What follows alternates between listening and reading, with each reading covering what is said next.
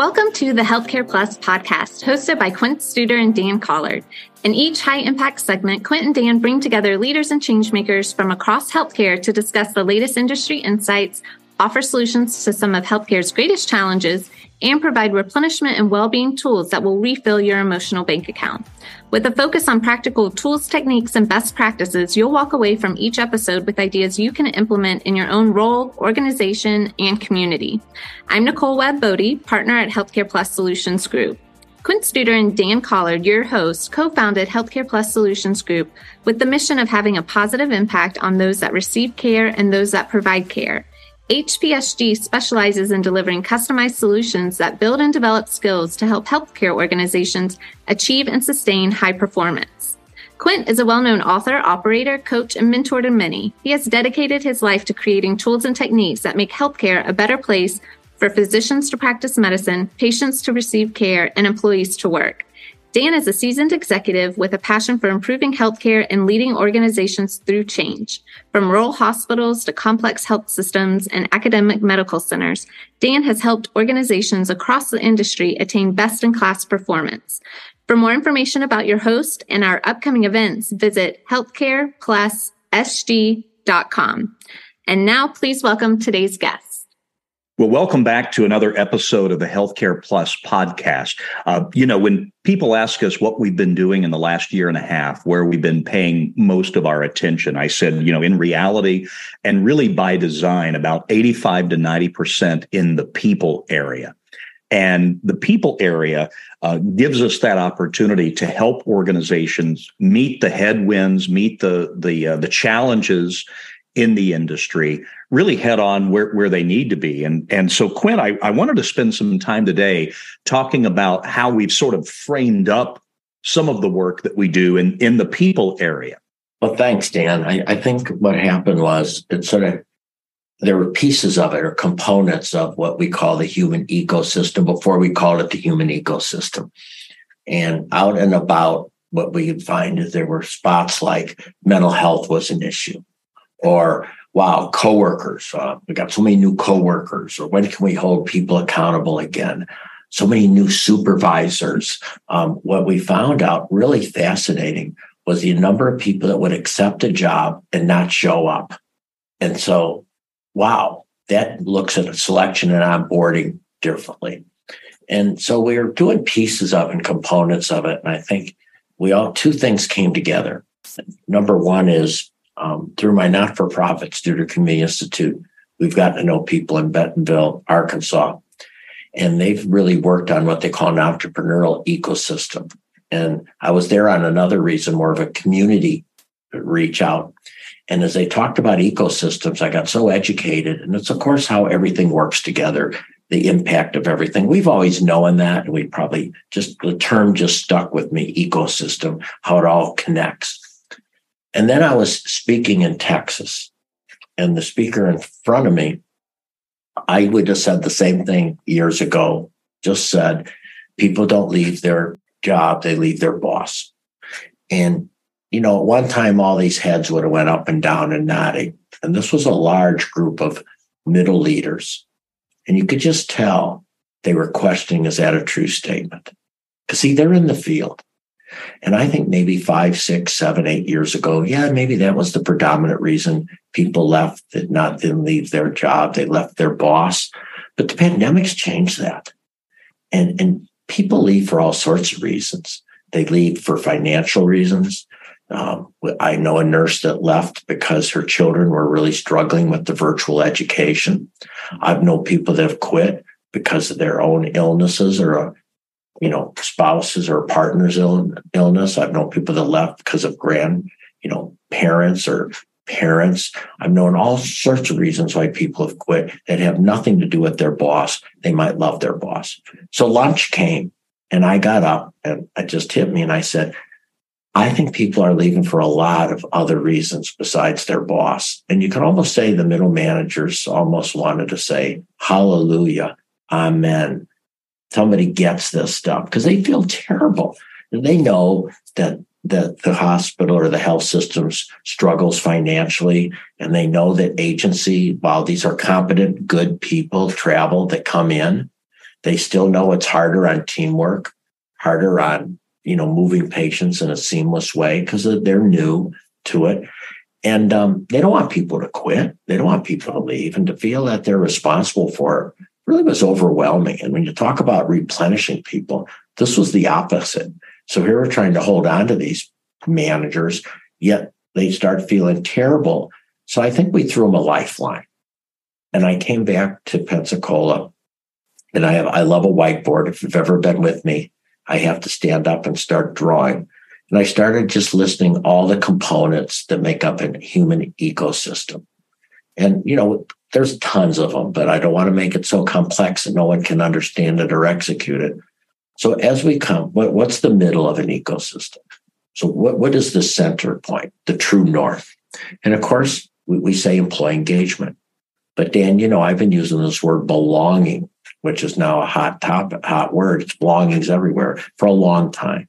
So in the middle of the ecosystem is that sense of belonging, that people feel this is the place for me. I want to belong. So that's the core of it. But then as we go around it, where does it start? Well, of course, it starts with selection and onboarding.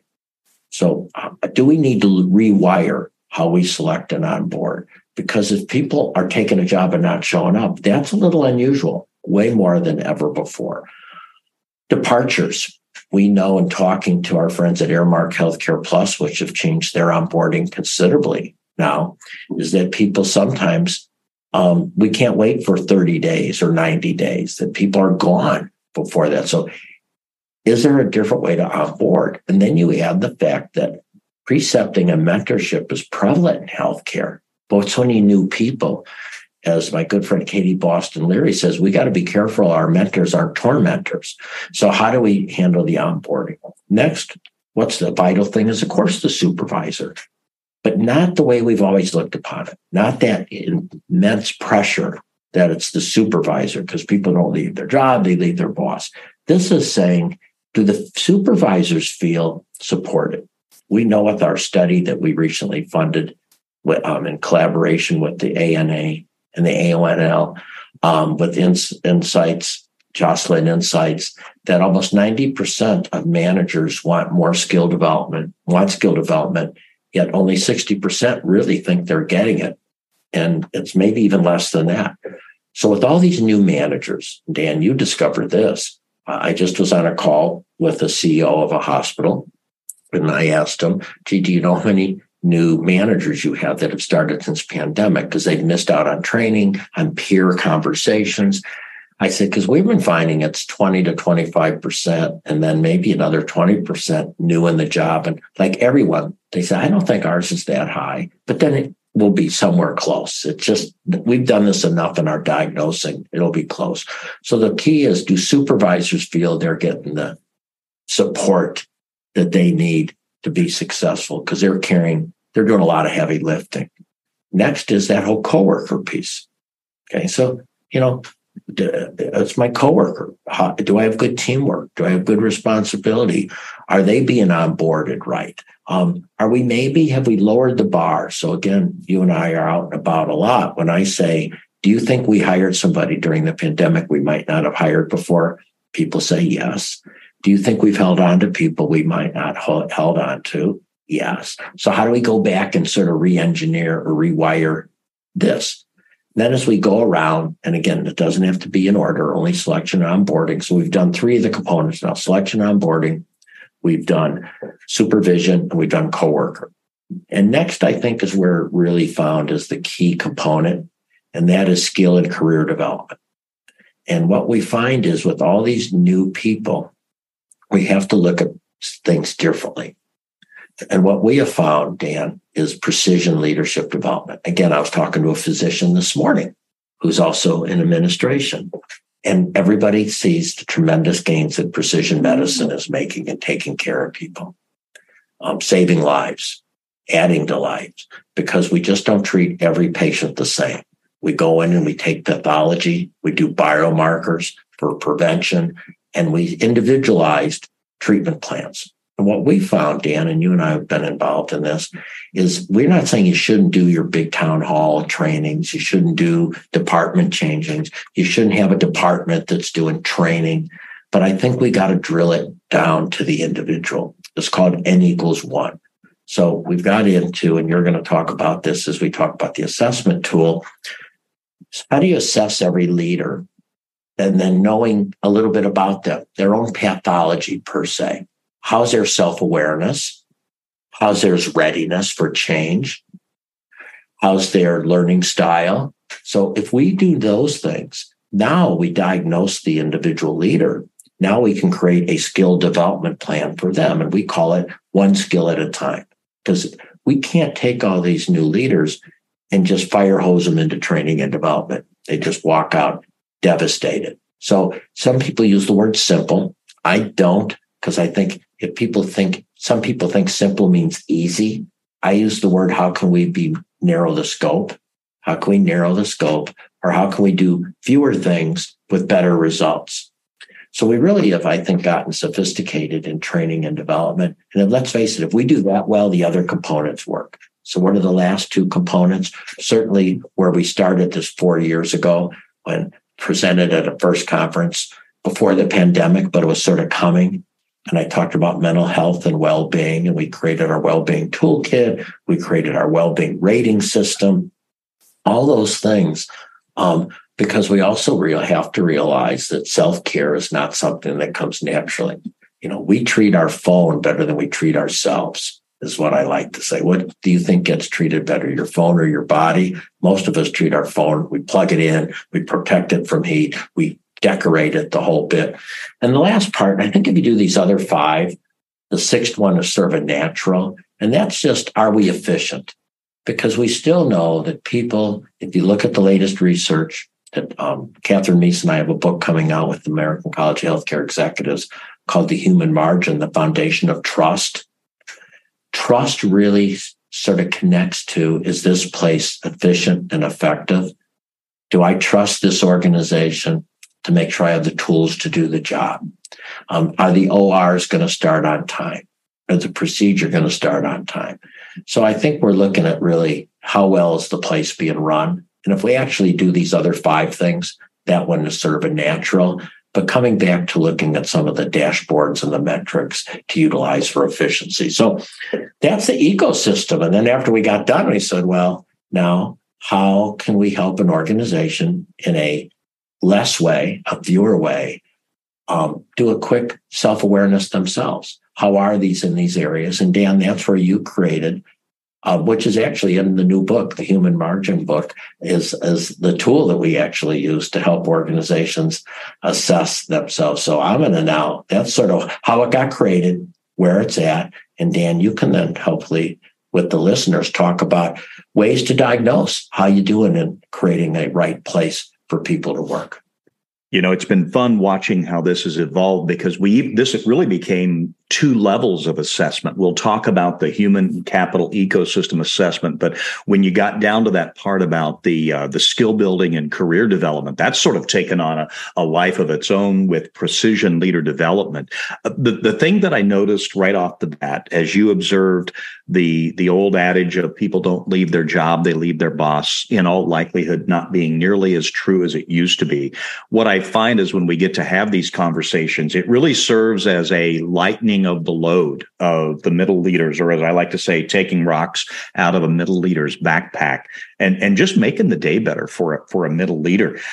As we looked at the assessment, what I also really in the first couple that we did, what became apparent is this also helped folks avoid the full plate syndrome. In healthcare, we've never met an initiative that we don't want to take on.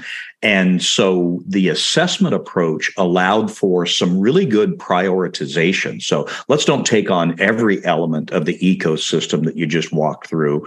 And when organizations and leadership teams get prioritization right, that allows them to focus. And when they get focus, they get clarity. And we all know how important clarity is. We also hear folks say, we want to make quantum leaps back to perhaps where we were before or to that next level. And you mentioned trust. which I think is connected right where you began, to that sense of belonging. Belonging really is a byproduct of trust. I was listening to a presentation to a commencement crowd by the new director of the CDC. And Dr. Cohen said something interesting. She said, change happens at the pace of trust. So this is also sort of the fuel for change management or change leadership. So we created an assessment all around the ecosystem. And like you said, it doesn't necessarily have to go clockwise or counterclockwise, but when folks see the illustration of the ecosystem, they see that every single element is connected to every other single element in the ecosystem. What we wanted to do was also capture the voice of the leaders. One of the ways to really help the middle managers truly feel like they belong, as we talked about, is to capture their voice. And so the assessment allows for the input from the entire leadership team, not just the senior leadership team. And where we've landed so far, and I think this is going to be a living, breathing assessment that's going to continue to evolve, but where we've landed so far is just really 2 questions for each of these elements: selecting and onboarding, the supervisory relationship, the coworker relationship. We sort of start with 2 questions, and I'll go a little deeper on the element that we call skill building and career development. But then 2 questions around resources and support, some of those mental health issues you just referenced there. And then finally, a couple of questions around operational efficiency. What we found that is, as organizations take this assessment, and we've done 25-bed critical access hospitals, we've done much larger organizations across the industry. What we found is that the actual numbers, the actual scores aren't nearly as important as what we would call the spread or the distribution. I remember doing an early assessment where the CEO actually began by saying, I think we're pretty aligned in this category. And then when he saw the results, he realized this was such a great opportunity because his middle managers were telling him, look, we've got some variance in the organization. And he was so appreciative of being able to see that as an illustration of the assessment. So when we do this assessment, we take each of the categories that you walked through. We have folks answer on a scale of 1 to 10, so you can get that nice wide spread. And you might look at it initially as perhaps a net promoter scale. You might look at it as just, well, let's take an average. But what we found is that the real value is looking at the distribution of the responses there, and then our chance to ask why. Inevitably, what we also find is by virtue of the way that the leaders answer the assessment, it gives the senior team typically 2 to 3 out of the 6 that allows them to begin to prioritize, really begin to create that focus. And the clarity piece, I've heard you say so many times that clarity is so key. I've heard you quote the Heath brothers out of the book Switch. But it's interesting to sort of watch the clarity happen with the senior team. It also reminds me of a phrase that I probably wrote down the first time I ever heard you speak. The answers are always closest to the owners. The ability for these assessments not to just be the senior team's view of the organization, but folks all the way down to that supervisory level. So that's the assessment that we began with the ecosystem. The place that we really have had an opportunity to go much deeper is down in the skill building and career development. And I thought maybe I'd ask you to take a couple of seconds to go one layer deeper as to how this went from just skill building and career development down to what we're now calling precision development. And it's kind of ironic as you were walking through the ecosystem, I actually got a text from a dear friend who your friend, Marcia Horn, has helped. And as you were talking about precision medicine, it just hit home even closer because not only did they get into the Mayo organization, they actually got sent to Mayo Phoenix because that's where the one physician that specializes in this particular kind of brain cancer is doing the very best work. And so even the place you go plays a role in precision medicine. But you want to walk for a couple seconds through the whole precision medicine to precision leadership idea, Quint? And going to precision leadership, I've always been a huge believer in training and development. If you read any of my books, my first book talks about, you can tell the values of an organization and how much they invest in training and development. So this isn't new kid on the block stuff. This has been there for a long, long time, because the impact it had on my life when Mark Clement of Tri-Health, when we were both at Holy Cross, and he brought in Clay Sherman, who had written the book, The New American Hospital. And we all went through 2 days of training every 90 days. And he's the one that introduced the pillars into healthcare. He's the one that truly, I think, coined the term LDI. I'm not sure, but I think it came from him. And so I've always really saw the impact that training and development has had on people. So I've always been a big believer in it. We do a lot of it. And then what happened about 18 months ago when I got diagnosed with melanoma, I was introduced to Marsha Horn. Marsha Horn is a tremendously wonderful person who runs a not-for-profit called ICAN, ICAN. And Fawn Lopez actually introduced me to her from Modern Healthcare at the time. And, Fawn, the one thing Marsha said is when they do the surgery to take out the tumors, make sure they get enough tissue, because we got to study the tissue. She said, sadly, sometimes they don't get enough tissue when they do the surgery. So we got enough tissue and set it away, and it came back, and it basically showed certain biomarkers that I wish I didn't have. I think it's BF 600, BF something, 600E or something, and which changed the treatment plan. So my biomarker, my mutations changed the treatment plan. So in the past, they would have just said, well, we think we got it all. Let's hope it doesn't come back. When my mutation came out, it said it's probably going to come back. So we're going to have to do some treatment stuff to do everything we can to prevent it from coming back, or at least get it when it comes back quickly. In fact, I leave this taping to do a PET scan. That's where I'm going right after here. So I looked at it, and years ago, when I was up in Minnesota early on, they were introducing evidence-based medicine. And I sat there and said, whoa, there's probably a lot of evidence on leadership. And that's where we came up with evidence-based leadership. Well, as evidence-based medicine has evolved to precision medicine, I think evidence-based leadership had to evolve into precision leadership development.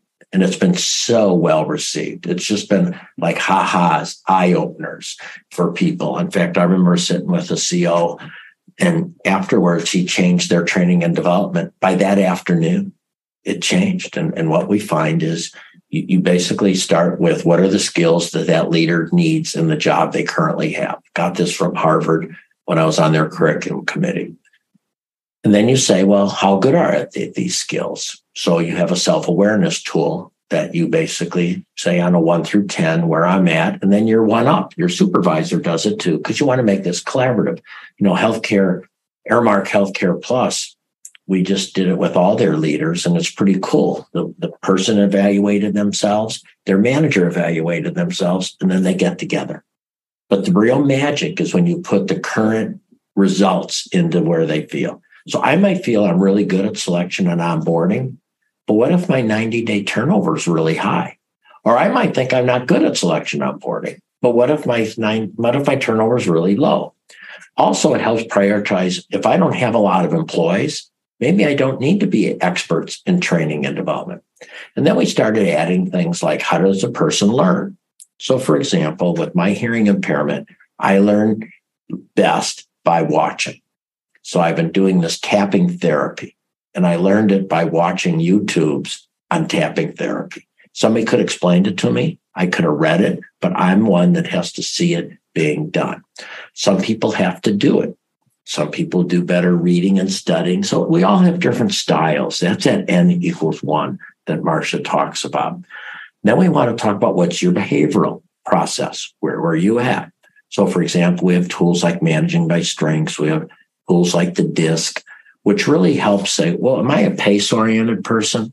Am I more of a people-oriented person? Am I a outcome-oriented person? I'm a more structure-oriented person. We're all pieces of everyone, but some are more significant than others. So I'm an outcome-oriented person. I always talk about the fact that when my wife and I pull up to the grocery store, I'm out of the car, ready to lock it, and I'm walking toward that grocery store. She's a pace-oriented person. Just because I'm jumping out of the car like it's a pit stop at a NASCAR, she doesn't need to do that. So when I go to lock the car, she's a real pace-oriented person.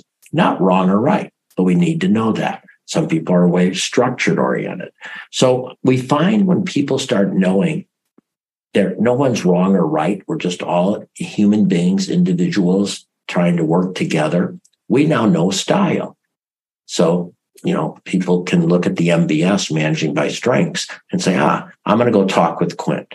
He likes to get right to the point quick. So I should get right there. Well, maybe I'm going to go work with somebody, and I pull their profile up, and they said relationships is really important to them. Start off asking questions about their family. So we need to know these things. And then we're really working with an industrial psychologist, Dr. Chris Riley, to really put in some other tools like, are they a good critical thinker or not? Now, you don't need all these to start, but it really is sort of neat. People get to know themselves better. And then we look at their skill building. And so what we look at is most organizations have a lot of resources already in their organization, but we say, what's the number one outcome you'd like this person to improve upon? So an example, any nurse manager who started in the last 3 years has probably had a different scheduling than if they would started 10 years ago. Usually the schedule was get people in here. So they brought in a lot of overtime, a lot of travelers. Now the message is, whoa, we're financially in big trouble here. We need to reduce the use of travelers. Well, we did a survey of what nurse managers, the skill that was the most important to them. And it wasn't rewarding and recognition. It wasn't rounding. It wasn't keywords. These are all important. But you know what? It's keeping them up at night? Scheduling. So all of a sudden, scheduling became paramount. How to understand how the financial tools, there's 3 financial software tools that I need to learn. So we created something called an OSAR, and it stands for what's the outcome. So in this situation, the outcome would be to get our labor cost to align with budget. That's the outcome. What skill do I need? Scheduling. I need scheduling. What actions? That's the A. So it's outcome, skill, action. Action is what steps am I going to take to learn the skill? So it's not what action am I going to take to schedule. It's to learn the skill, because if I learn the skill, I get the outcome. And we find that it's connecting you with experienced managers who have scheduling down. It's making sure your supervisor and you every week until they feel comfortable go through the schedule as you're doing it so you can see how they're thinking and giving them some tips. It could be something on the learning management system, a toolkit that the system has available and tips on scheduling. And if we find, Dan, most of these organizations have resources, but some don't. So it tells you where you need to fill the gap. So the A is action, and the R is what resources are you going to use? So the resources could be books, they could use videos, they could use mentors. But one of the things we find is organizations that are not achieving outcome because of their blessed heart they have keep throwing more resources at it, like books and speakers, and things like that.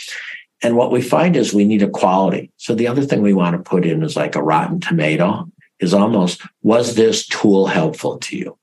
Was this course helpful to you? Was this book helpful to you? So you can define quality. And we find when a person knows that I don't have to learn 12 things. I need to learn this skill. Yeah, I'm going to pick up other skills. I'm not going to, but this is the primary skill that I'm going to pick up. And it also really makes sure that their boss is involved, because their boss is involved because it's a collaborative process. So I know, Dan, when I meet with you, I'm going to bring my OSAR and we're going to continue to go through it. And are you picking up the skills, or do you need to make changes? And then if we achieve the outcome, we can move to another outcome and another skill. And it's not saying you can't put 2 outcomes on there, but we find if you learn certain skills, they all of a sudden will impact 3, 4, or 5 outcomes. If rounding on employees is vital, we find if we can really teach you the skill, we're rewiring rounding to make it doable. It'll probably help you in retention, besides employee engagement, building trust, and even patient experience. So that's how it is. And it's eye-opening. I was talking to a physician who's the CEO of a hospital that I'm going to go speak at here in, I think, November or October. And man, you could just see his physician eyes rolling and his brain moving. Diagnose. I diagnose patients.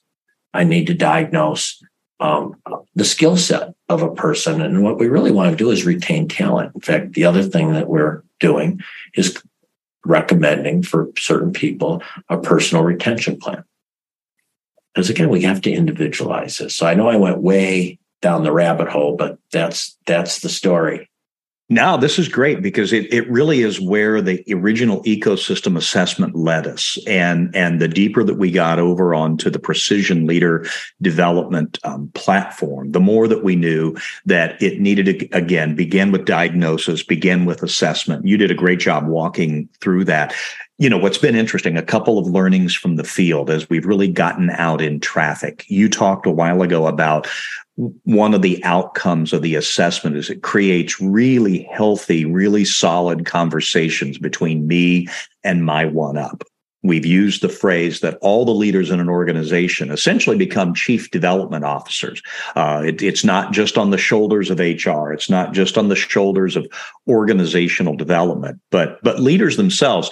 One of the organizations that we first did this precision leader development, leader skill assessment with, one of the very first responses I got from the CEO about 3 weeks after the LDI, where we rolled their results out. So each of the leaders and their one-ups had taken the assessment. We gave them ample opportunity at the LDI to begin having the conversations. I sort of saw myself here. My leaders saw me here or here.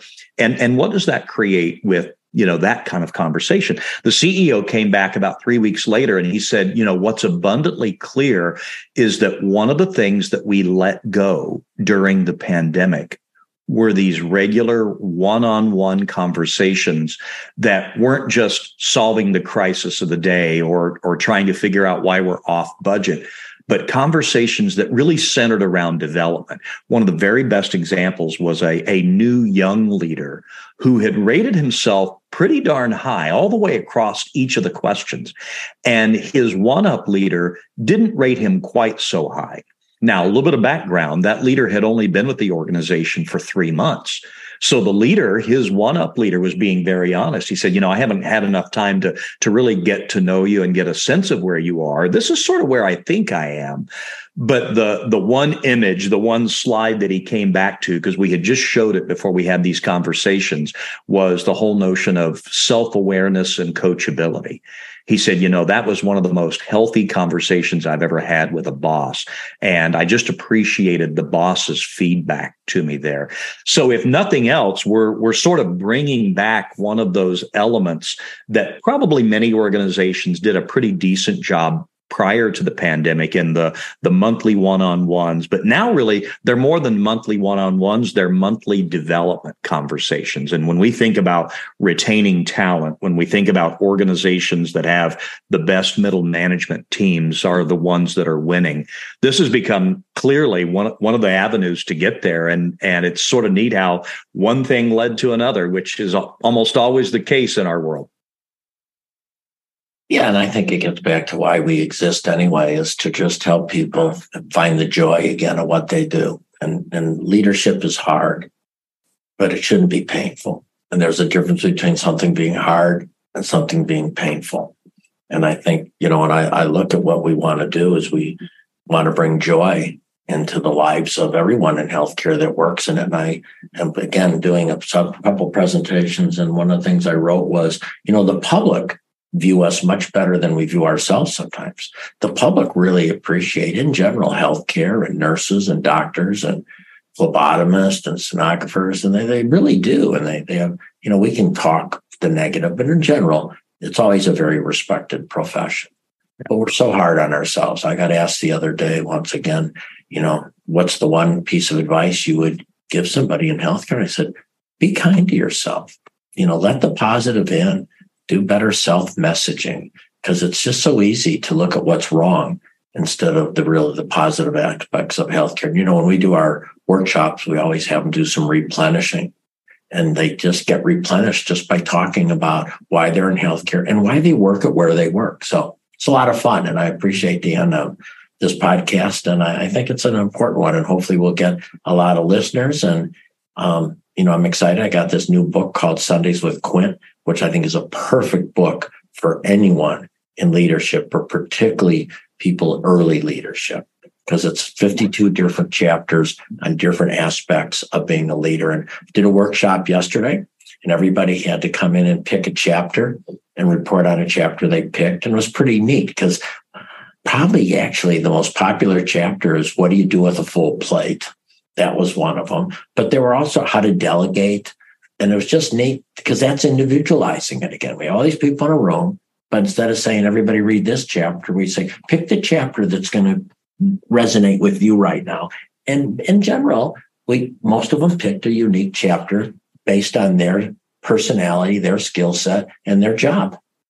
I was reading through it again the other day, and it just sort of hit me that every time I read one of the chapters, it almost brings me back to when you wrote that, where I was at that particular time. And it almost takes you back to that moment in time. If you'd like to see more about the new book, Sundays with Quint, you can come to our website, healthcareplussg.com, and go to the resources section there, and you can find more information. So Quint, as always, one of the things that I think everyone in the industry appreciates about you is that you can take an idea that normally would be a pretty darn complex idea and break it down into bite-sized chunks, easy to digest sorts of chunks. It began with the ecosystem, and now, of course, we've taken it one step deeper.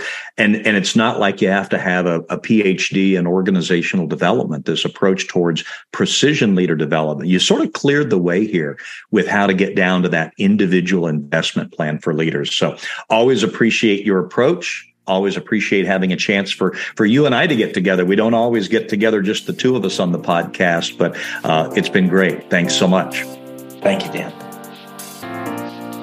Thank you for listening to the Healthcare Plus podcast. For more information about our upcoming events, visit healthcareplussg.com.